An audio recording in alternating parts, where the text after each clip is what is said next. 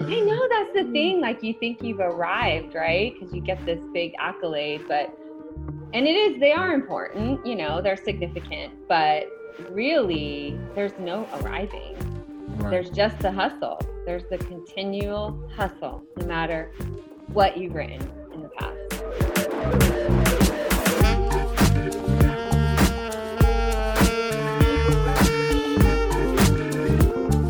Welcome back to the Act One podcast. I'm your host, James Duke. Thank you for listening. If you enjoy our podcast, don't forget to subscribe as well as leave us a good review. Our guest today is my good friend, novelist Carrie Arkos. Carrie is the author of 5 books, including her debut novel, Out of Reach, which was a finalist for the 2013 National Book Award. Her latest novel, Skywatchers, is a thrilling genre-bending mystery about the history of the Cold War and the UFO phenomenon. The book was recently optioned by a major production company to develop it into a feature film. If you're looking for a good book to read or to buy as a gift for the reader in your life, then be sure to check out any of Carrie's novels. You can read more about Carrie and her novels at her website, carriearkos.com. Enjoy our conversation. Carrie, thanks for joining me today. It's a real pleasure to finally get to talk to you. I'm excited to talk to you today. Yay, me too. Thank you, Jimmy, for asking me to do this. Yeah, you are a fantastic writer. I want the world to know who you are. I want them to buy your books.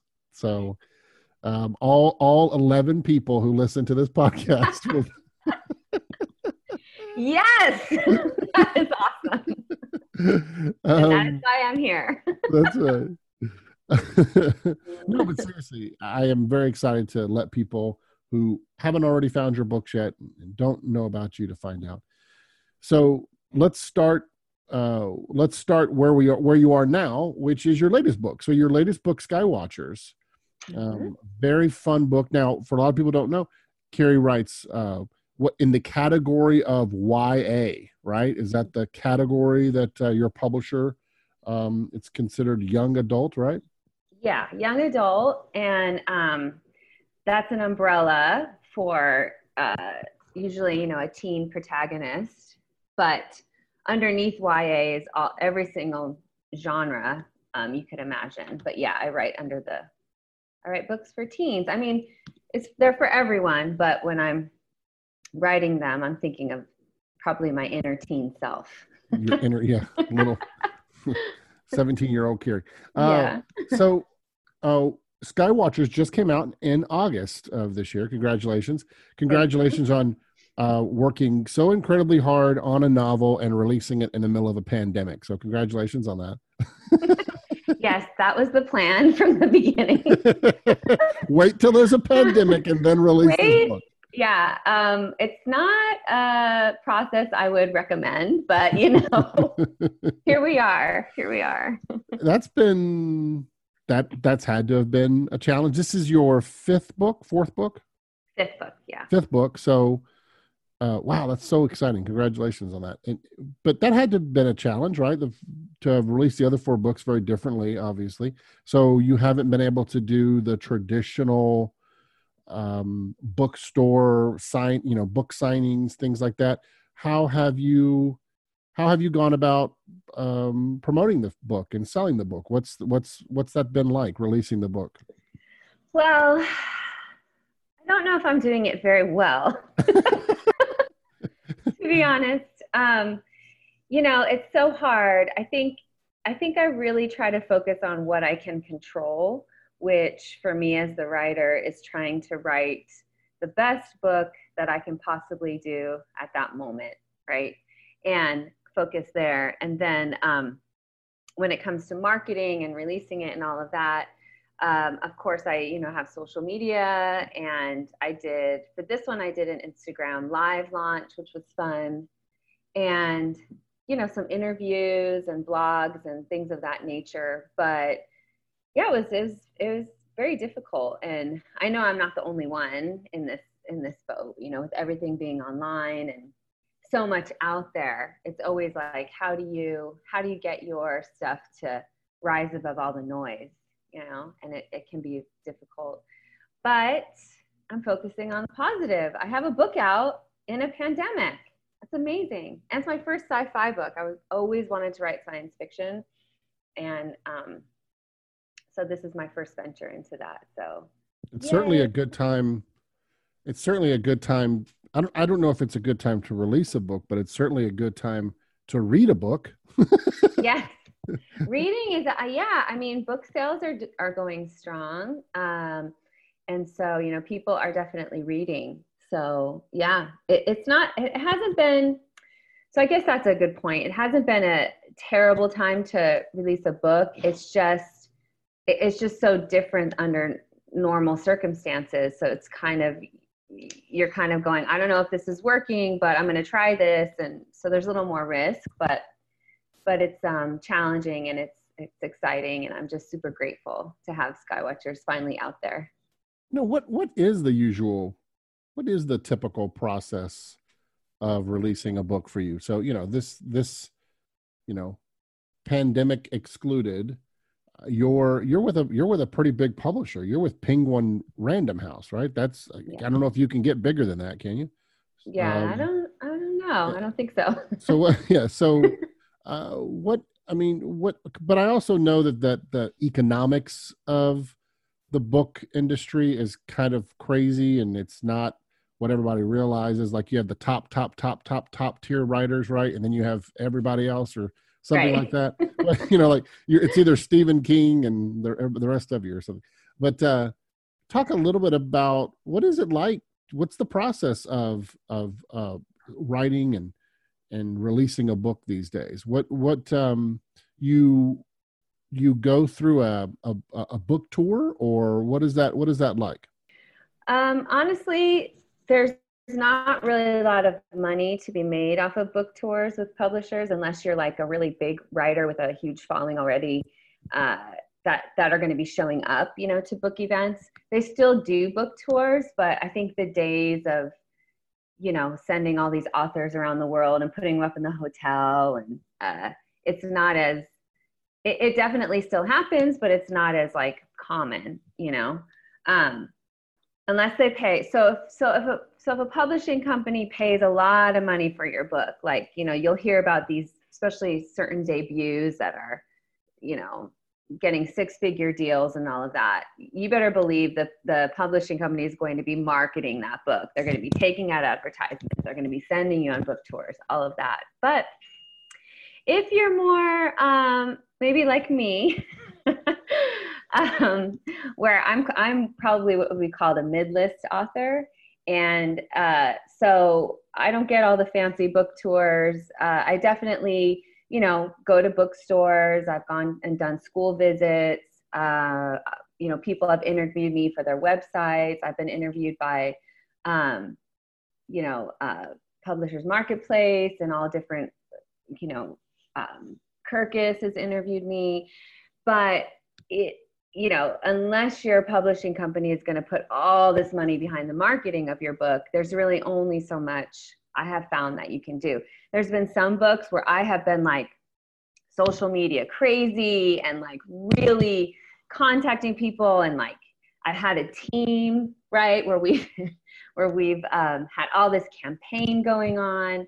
And then I've had a book where I've done hardly anything, and the results have kind of been the same as far as sales. So wow, that's interesting. Yeah, so I'm not sure, and I don't know. I'm not sure what the magic formula is, but I do know Oprah. The magic formula is Oprah. Oh my gosh, yes, that is what I need. I need Oprah to get back on my books, or Reese Witherspoon. She has a great book club that she just cranks them out. But anyway. Excuse me. It is a interesting thing though, right? Because you work so long and hard on this labor of love, creating something, and we at Act One, we typically are talking to filmmakers, and so they're trying to have their film watched by as many people as possible, and with you, it's different, right? The author experience is different because you're not going to sit in a theater and watch people experience what you created together. You're going to, if you hear from anyone at all, you're going to hear from them after the fact, right? They have read your book and they're going to come up to you, or they're going to send you an email, or maybe send you something on social media. And I guess what the question I'm trying to get into is, what's the satisfaction for you in writing? It's got to be in the writing itself, right? Because you're not going to be able to get much satisfaction in knowing how people are responding to your work. Does that make sense? Yeah. I think it's both. I think the creative act of writing, I definitely feel like the need to do it. Not necessarily compulsive, and because I'm not super prolific, like you had brought up Stephen King before, he's like an animal. He's amazing. He's on a whole nother plane of existence. He's a whole other level. But as an artist, as someone, I think that's how I'm kind of engaging and making sense of the world and my experience. And so much of my life has been navigating story. Ever since I was little, I've always been drawn to story, and whether that be books, film, any kind of medium. And so I just think naturally there is that within me that enjoys that process. And I also enjoy the other side. Like, I enjoy hearing what people think about it. And if I can get people to have an emotional response, that's always the best. Like, last night I was in my book club, decided to read my book. And that's always kind of interesting because I just kind of have to be quiet as they discuss it. And then they ask me questions. But it was so cool because I made 3 of them cry, the book. And it was at a part where I didn't think it would. And wow, so interesting. I was like, that's the best compliment ever, that, they felt so engaged with the characters and the story that it elicited that response. And so I love that. And I don't mind the bad reviews either, because, and I'll read them. Like, sometimes, I know they say don't ever read Goodreads reviews and blah, blah, blah. But you know what? I'll read them, and sometimes I'll laugh, but sometimes I'll go, that is a good point. That could have been, I could have gone a different direction there, or whatever, Well, two, I mean, like we said earlier, the category that you're in, YA, is there a more brutal audience than teenagers? Well, it's the funny thing is a lot of adults are reading YA. So yeah. My wife does. Yeah. A lot of the negative, it comes from adults. But yeah, no, teenagers, that's what I love about them. They'll just tell you how they think. So it is fun for me to go and do author visits with high schools and hear. I mean, I've had some tough questions. I remember where I was like, ooh, ouch. Okay. We're going there. What's the toughest, can you think of like the toughest question you've had from a high school student that just really, you were really impressed with and stumped by? Impressed with. Well, the one I was thinking about was not impressed with, but he kind of went to a critical spot in his question right away. And he just asked, why I made a certain character so two-dimensional. It was I was on an auditorium, like a stage, and I was like, whew, okay. And like, I just kind of teased him a little, like, for being, that was a really pointed, like, your first question out of the gate. Yes, but, yes. I mean, you're professional. I had to like answer it, and yes. That's like, yeah, that'd be like starting your question to Stephen King with, look, I know you're terrible at endings, but let's talk about the ending. Right. Okay, so Carrie, I find this whole world that you're in fascinating because I can never be in it.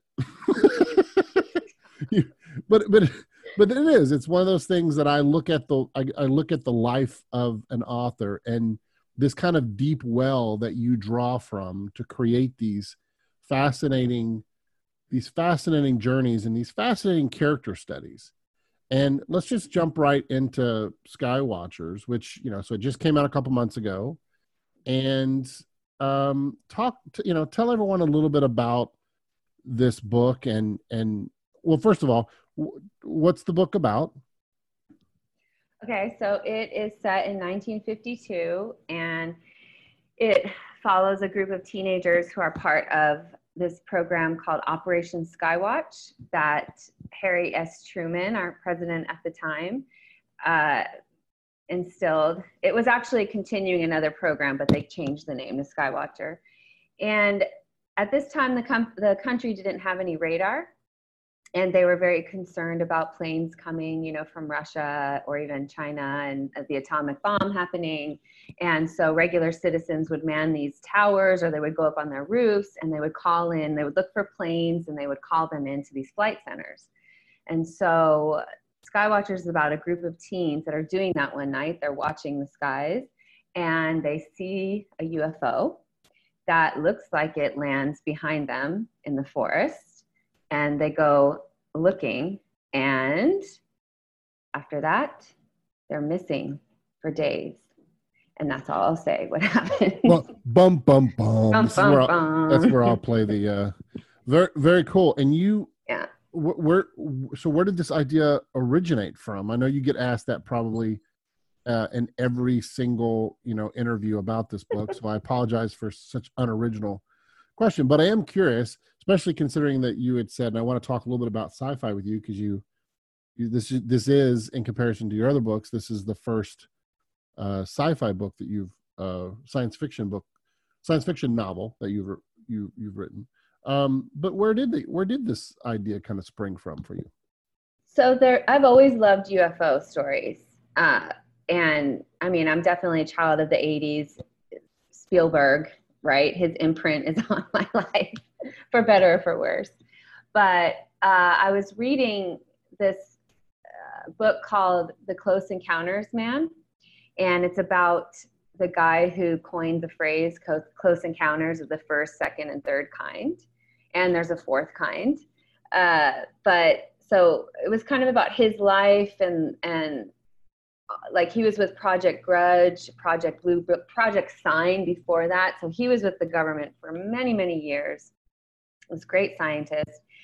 And there was a chapter in there where it brought up this idea of Operation Skywatch, and how like just regular civilians and housewives to school-age children would just be watching the skies. And of course, during that time, there was a huge uptick in UFO sightings, because I think, after World War II, people realized, oh no, your lives could change in an instant. You could be totally destroyed by something coming down from the sky, right? We had the atomic bomb, we had nuclear, all of that.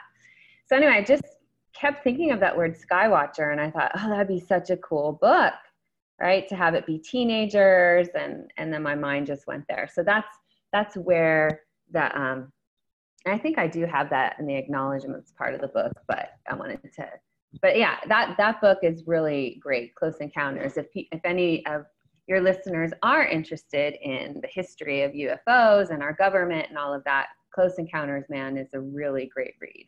So that's where I got my initial idea. And so once you get the initial idea, I want to kind of try to break this down because we have a lot of storytellers who listen to this. What was the idea? What was the initial idea? Kids finding a UFO, and then you added kids. How did you develop this story? Because and then that'll kind of lead me into the process of your writing, kind of your writing process a little bit. So the kernel of the idea was what? And then how did you begin to expand it? So the kernel, that's a great question. I think the kernel was the word Skywatcher itself.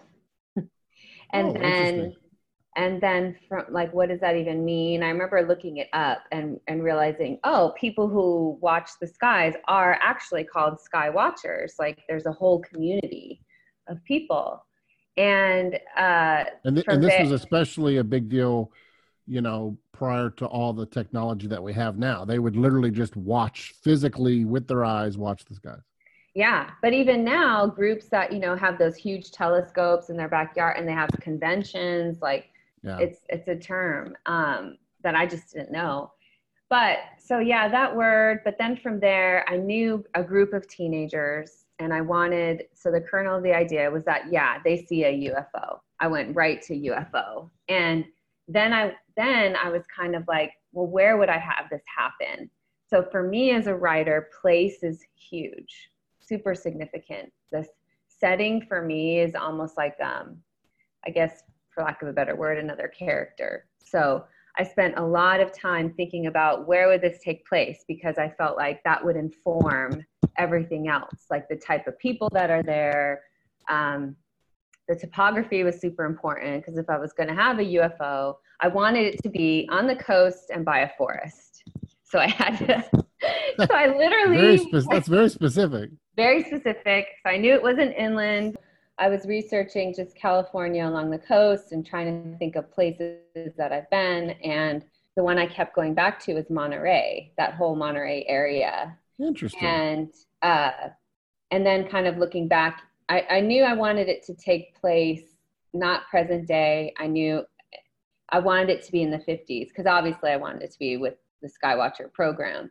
So Monterey looked very different back then. That there was more of a forest. Like a lot of it's been cleared now for housing and all of that.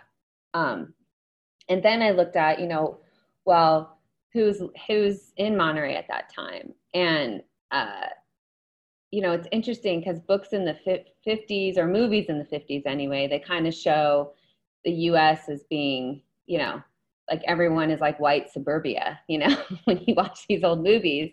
It's like, wait a minute, it wasn't just white people living during that time, during the 50s.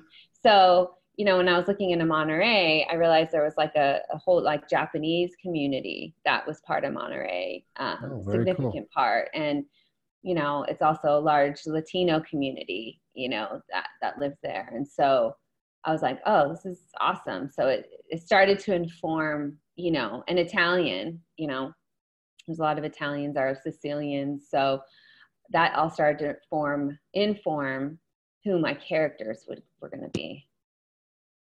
And then once you felt like you had your characters, is that when you really feel like you have your book?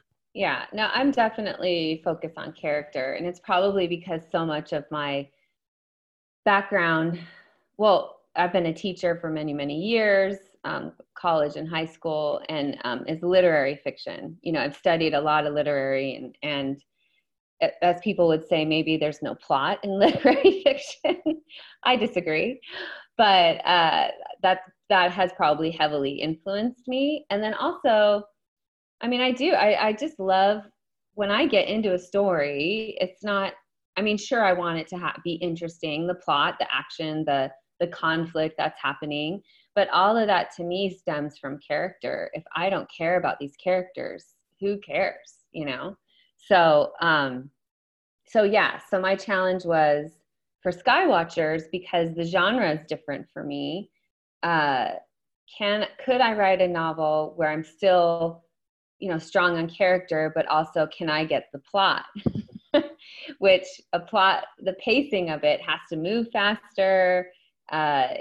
In this genre, it's just different. It's not contemporary realistic, which is what I normally write. So that was my biggest challenge to myself, to see, hey, I want to see if I can do it. So. Yeah, your previous book, which came out in 2019, 2018. We Are All That's Left. Yep. I could make the argument that's probably your most plot heavy book, and yet it's not, right? Yes, there's plot. There's action going on, but no, yeah, that's like, yes, that's a historical fiction set present day and then during the Bosnian War of the 90s. So two characters, two storylines that merge. But yeah, vignettes. Like I think also when the character from the Bosnian War, I think it could be argued there's definitely plot happening, but it's more in these like past these sequences of events, you know? Yeah, they're you use those vignettes, those plots to really help us get a just a deeper insight into those characters, into the daughter and the mother in particular. And we'll get to that book in just a second. Well, and Skywatchers is totally different, like the format, because I think I have about 6 characters, you know, that alternate, and they're all telling the same story, but each chapter you're getting kind of a different, more nuanced look at it because we're looking at it. But there's no going backwards. Everything's moving forwards. Yeah, that was fun as a writer. Yeah, that was something that was different that I noticed with this book as with your other films. And that was kind of leading to my next question, which is this idea of writing voice, finding a voice. You do something very interesting in Skywatchers is you have 6 characters and you're telling the same story from the perspective of 6 different characters. And so you're really having to capture the voice. And I think my wife said it best. She said she felt like, because we've been friends with you for so long, she knows your voice so well. And she said that this book, your voice completely disappeared to her. Like she found herself immersed in 6 new characters, 6 new friends, 6 new people to follow, which I thought, oh, that's kind of interesting the way she said that. Yeah, and that was like the biggest compliment because I really tried hard to make these sound like different people. And it is, I will say, because it's in the third person, it's a little easier. I don't know if easier is the word, but a little bit of, it's not so intimate as the first person voice. So maybe it's easier to do that.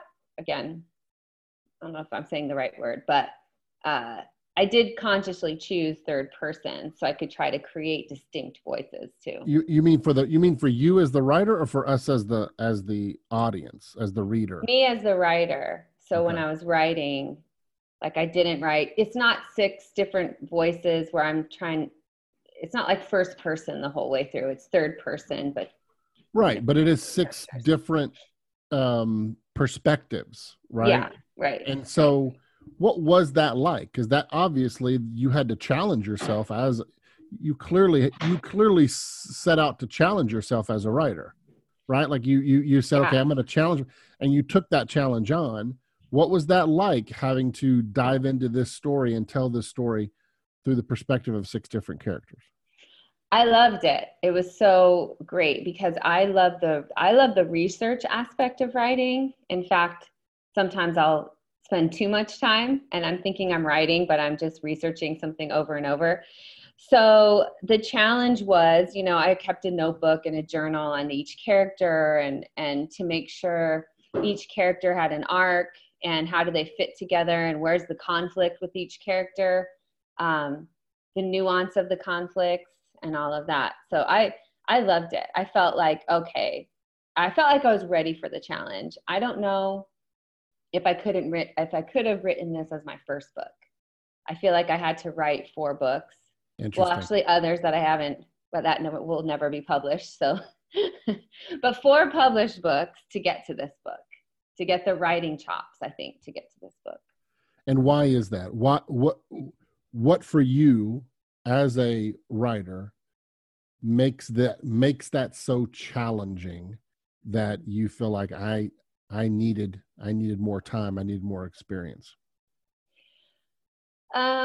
I think some of it is confidence and understanding the process that I have now 5 books in. I understand my process a little more than that first book, you know? And I think the willingness to tell stories that go beyond even your own experience, if that makes sense.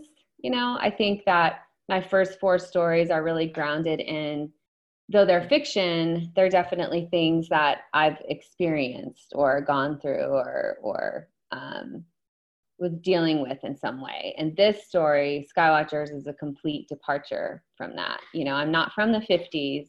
I I have not been part of a Skywatcher club. I really had never seen a UFO. I have looked, but I have unfortunately not. And so, you know, and then to also step into other people's shoes that are so different from you, which is, you know, takes a lot of empathy, I think, to do that. So I loved it. I love that word, empathy. I think you're dead on with that. The book is it's a fun read. It's a fast read. There is some fun little twists along the way, which is kind of interesting, you know? So people who tried. Yeah. I think people who are going in thinking they know exactly what they're getting might be pleasantly surprised that they're not exactly getting that story, but definitely if you're fans of Stranger Things or those kind of thing, I think it's a great read. Excuse me, probably of your 5 books, your previous one, I think probably is the most impacting. It's a really interesting, surprising take on a part of real history that I think that it surprises readers the way you approach this real moment in history, a very, you know, tragic part of history. And also because it's not a well-told story in the Western world, right? So Westerners don't know this history very well. And so I'm talking about your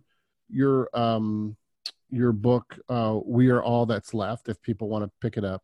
And tell them a little bit about the background of We Are All That's Left. What's the book about, and what was the impetus for that book?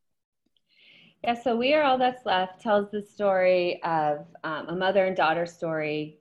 They survive a terrorist bombing attack present day in Rhode Island, fictional. And then it kind of splits from there and talks about the mother's experience during the Bosnian War in Sarajevo in the 90s. And when I was in college is when the Bosnian War was happening. And honestly, I don't remember much except, you know, them talking about some conflict, and I was just out of it or checked out, like, you know, a 20-year-old might be sometimes, right? I was in my own, well, no, I won't.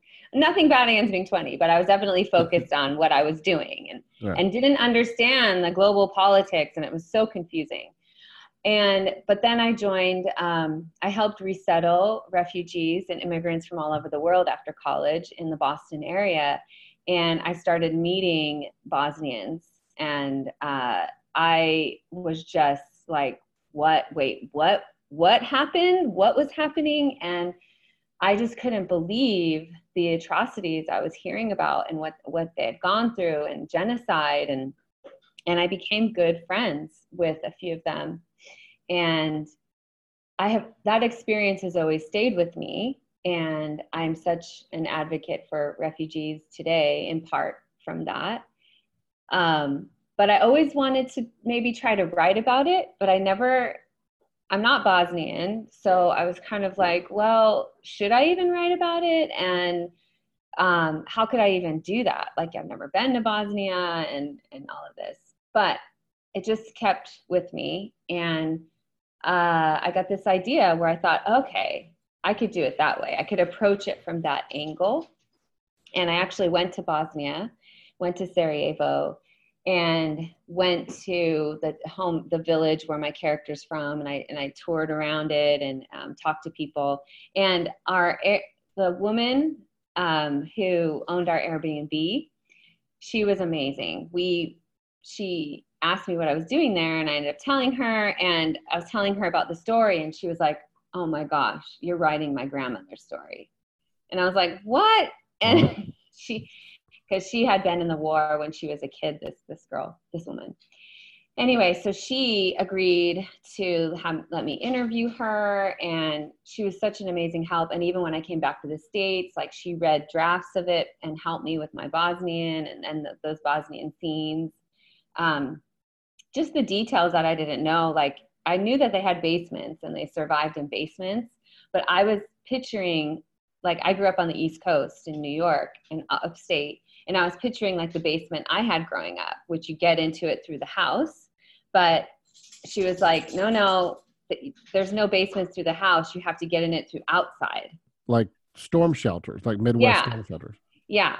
So even just that little detail was so helpful. But anyway, I think she gave me the confidence to publish it because she read it and she just was in tears. And she said, I remember she said, I don't understand how you can know so well what we went through and what it was like.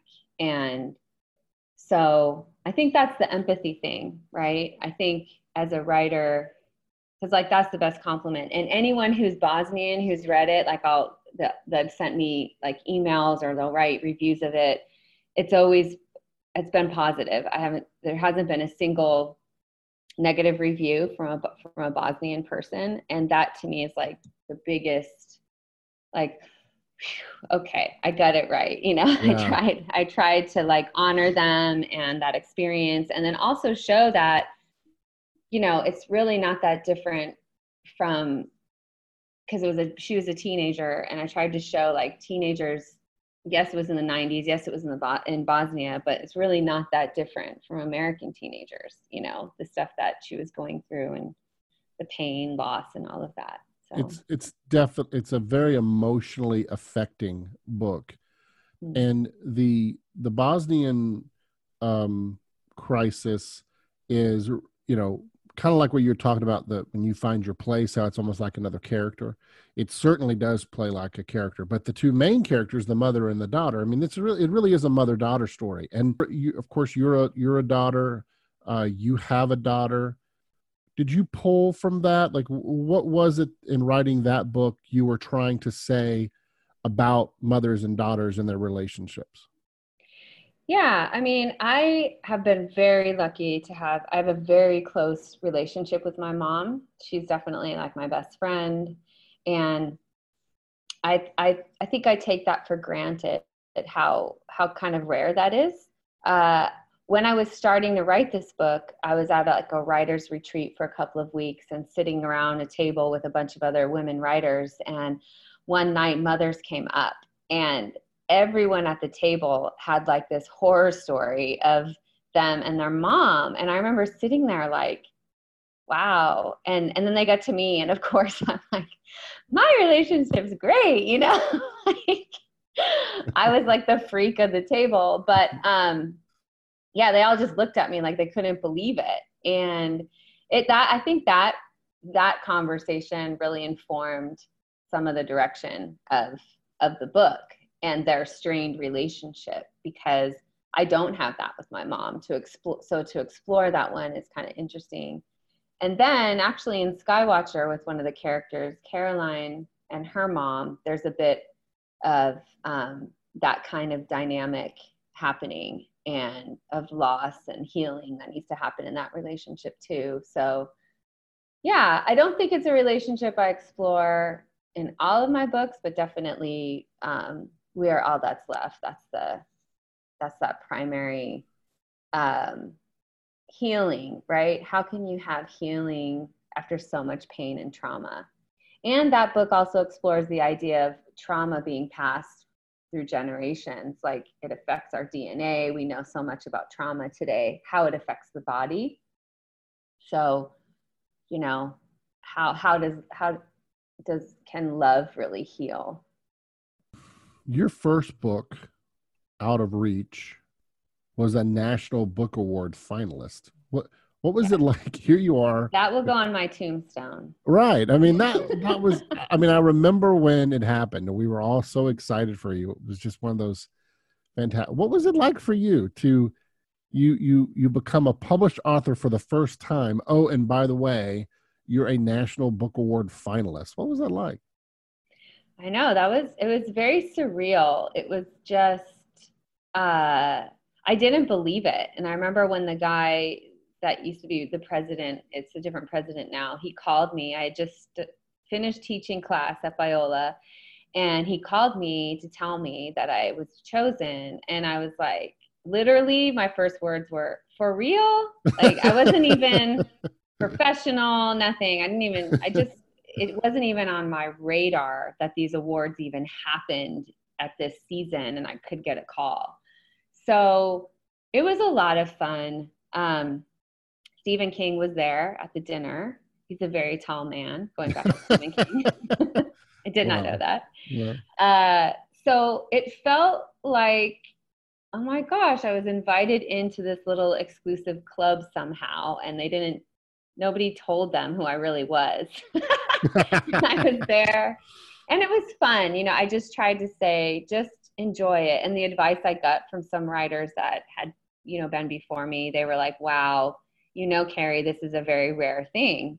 And I was kind of like, yeah, whatever, because it was normal to me because it was happening to me. But, since I've been writing for a few years now, looking back, I realize how rare that was and what a gift. And, there's people, their whole careers who will never get that are, way more talented and amazing novelists than me. So I'm just very, very grateful for that experience. Oh, you're being so humble. You're being so humble. It's a great thing.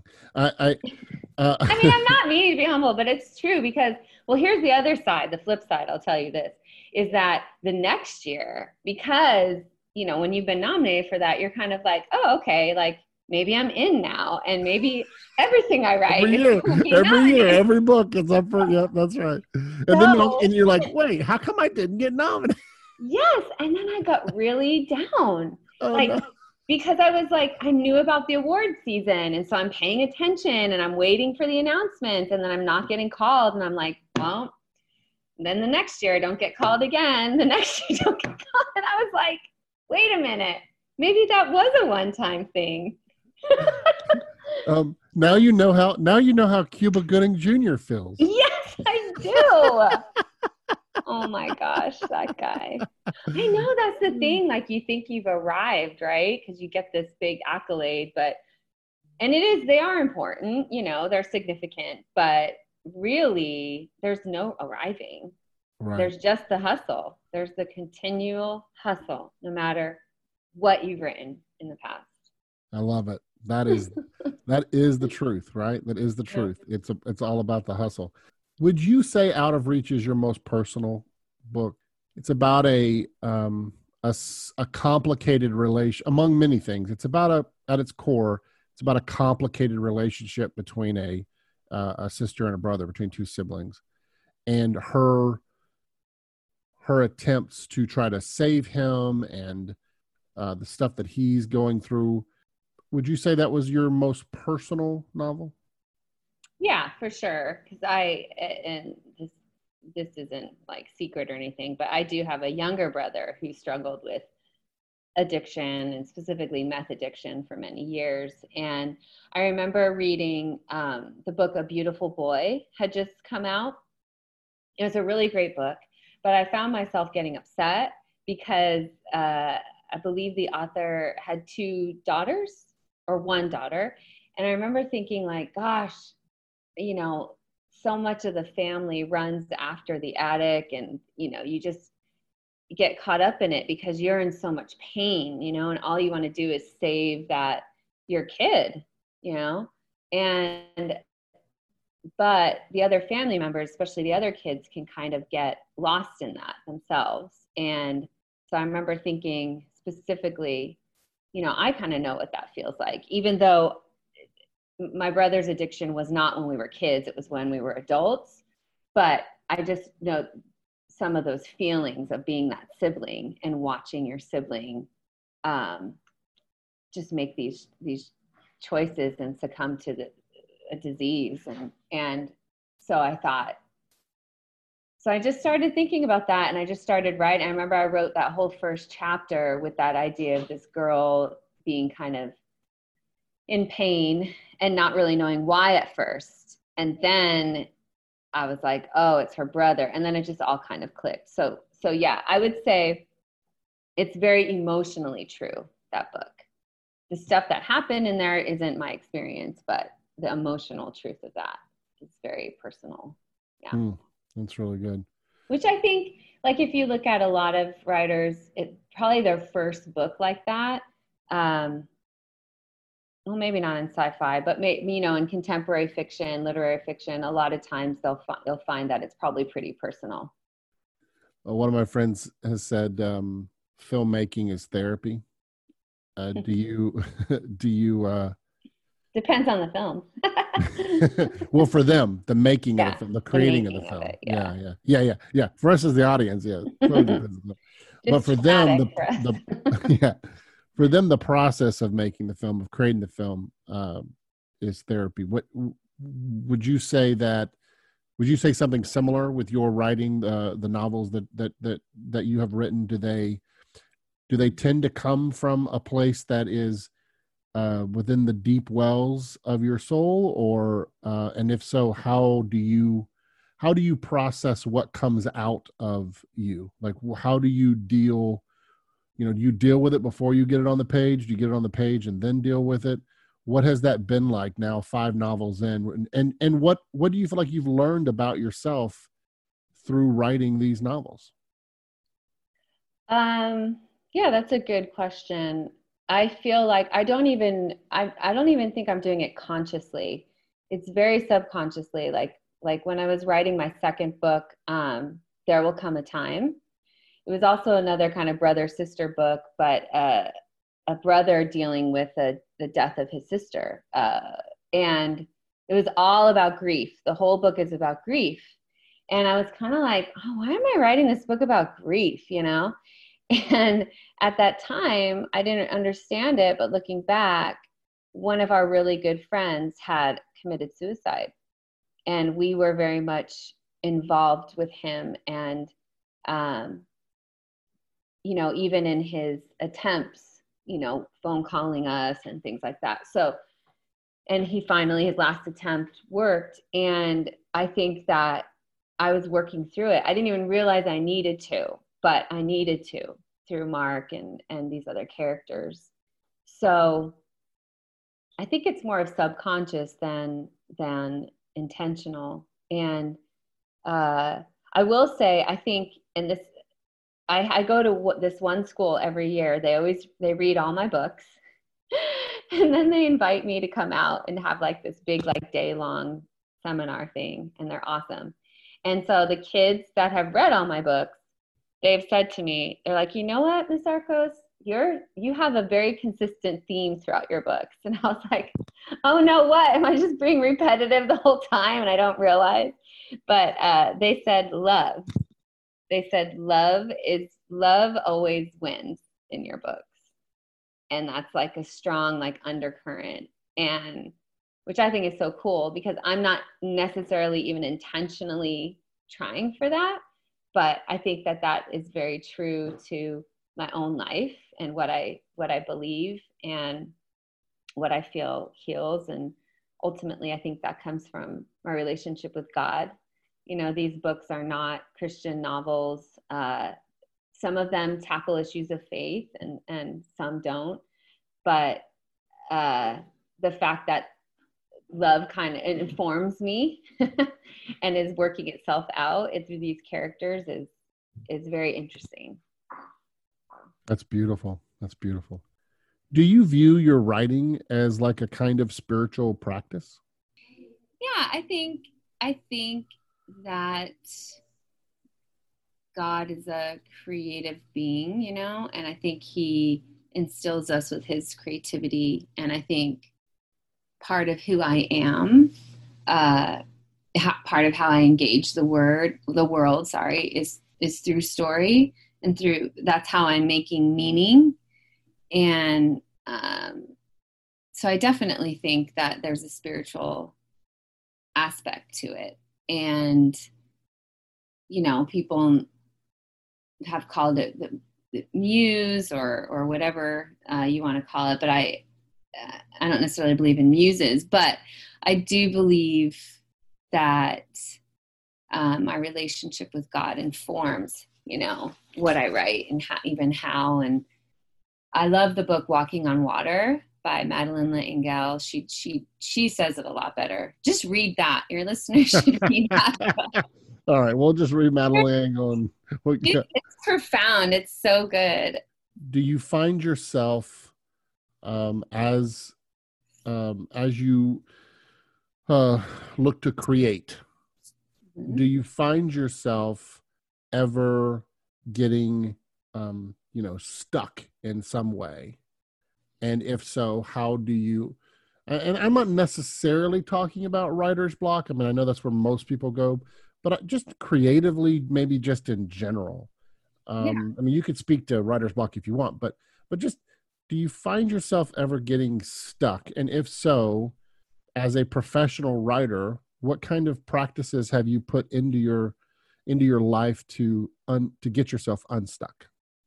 Yeah, no, I was really stuck creatively this year, actually, at this beginning of the year. And I think, I was taking on a lot, working 3 kids and outside church things, duties, and there wasn't much breath, right, for me to even just think and have fun being creative. And then the pandemic hit, and then I was like frozen. It was weird. I had a really hard time with focus.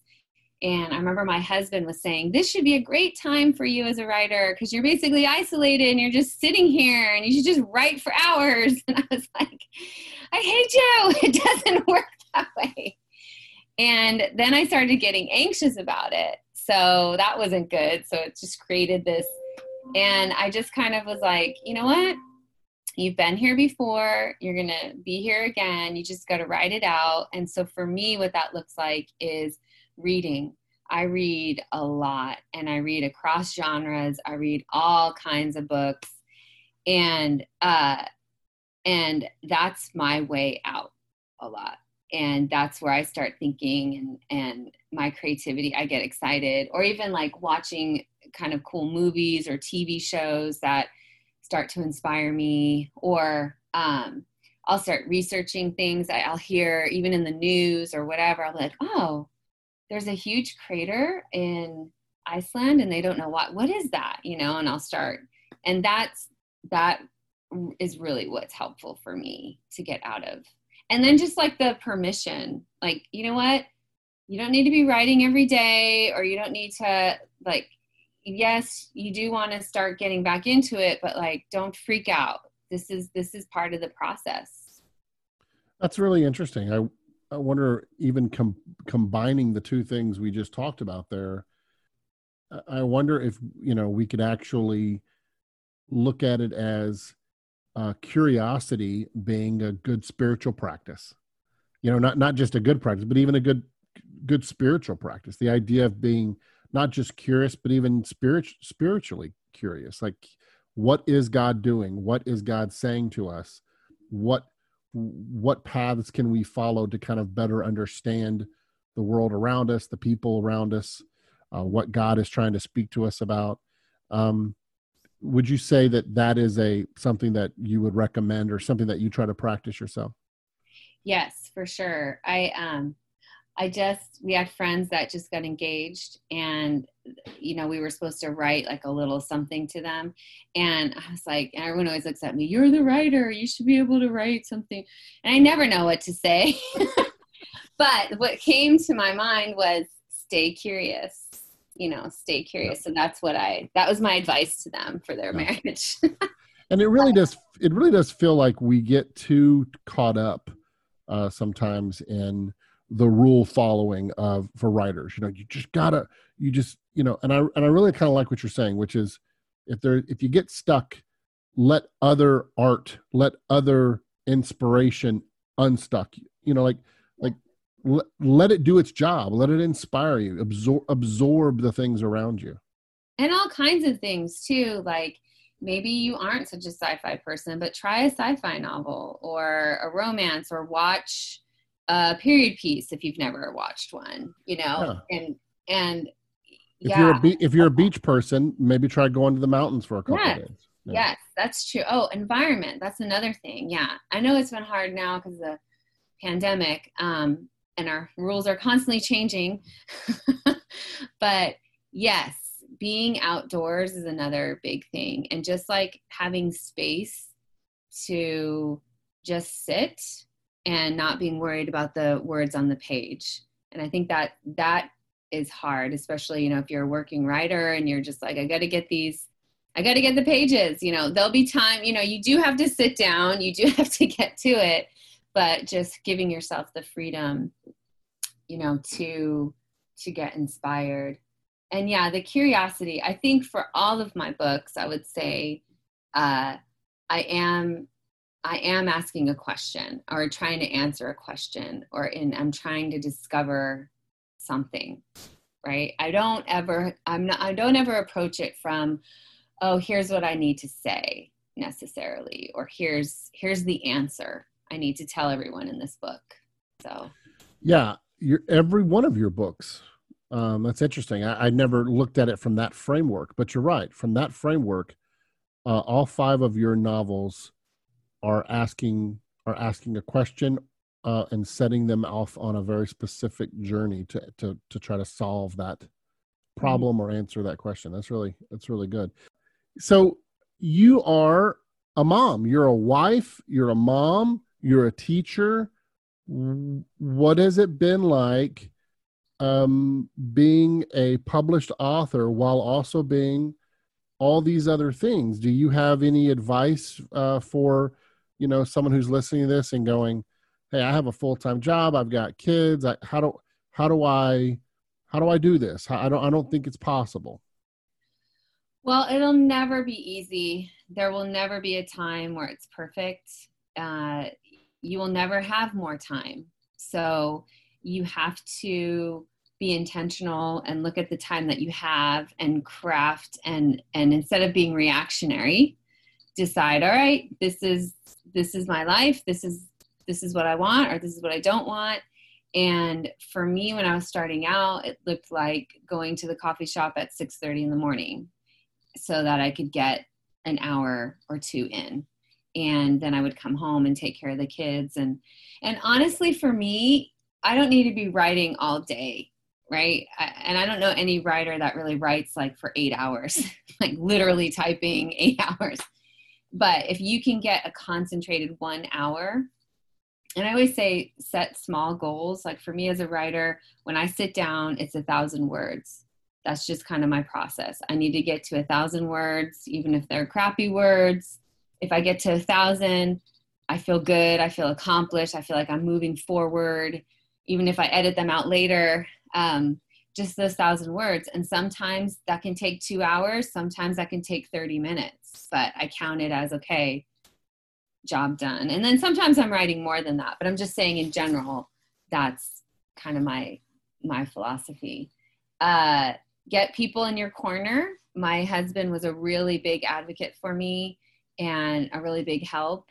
And so were other friends. I think I told maybe 1 or 2 while I was writing. I didn't like shout to the rooftops. So I also didn't want the pressure of people asking me all the time, how's that writing going? And, when you're dying inside because you think it just sucks and you suck and you'll never write again. But yeah. And honestly, it's up to you, because like I was talking to someone the other day, a young artist, and it's like, nobody's begging me, Carrie, please write another book, please, nobody. So it's got to come from me and how much I really want it. And you got to fight for it. So I know some people that love to write in the middle of the night. Like I could never do that. I'm too exhausted by then. But if that's you, then maybe it's from 10 to 12 you're writing, and just that consistency. You will be surprised at how your brain even switches on and it's like, oh, this is my creative time. And consistency, discipline, the words nobody ever wants to hear, but they're true. Carrie, this has been fantastic. I'm so grateful to you.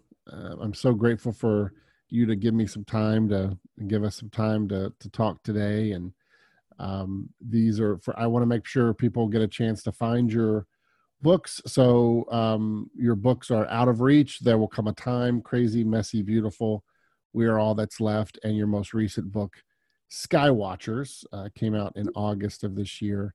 And they can pick up these books anywhere where great books are sold, right? Amazon and all good places. Amazon, or they can support their local bookstore, and anywhere online. And thank you so much, Jimmy. It's been fun. It's been an honor to talk to you. CarrieArcos.com, right? And they can follow you on social media and all that good stuff. Thank you, Carrie. I try to close every podcast by praying for my guests. Would you let me pray for you? Yeah, that'd be great. Heavenly Father, thank you so much for this fantastic time today with my friend Carrie. God, we're just so grateful for her and who she is and her amazing giftings and talents that you've bestowed upon her. So grateful just for these fantastic novels that you have gifted her with.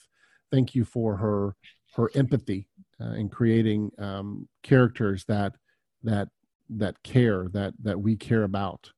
And God, I just pray you would continue to bless Carrie, bless her marriage, bless her relationship with her husband and with her kids and with everyone around her. God, I pray that you would give her more great stories to tell. You would fill her with just more interesting characters whose lives we can explore.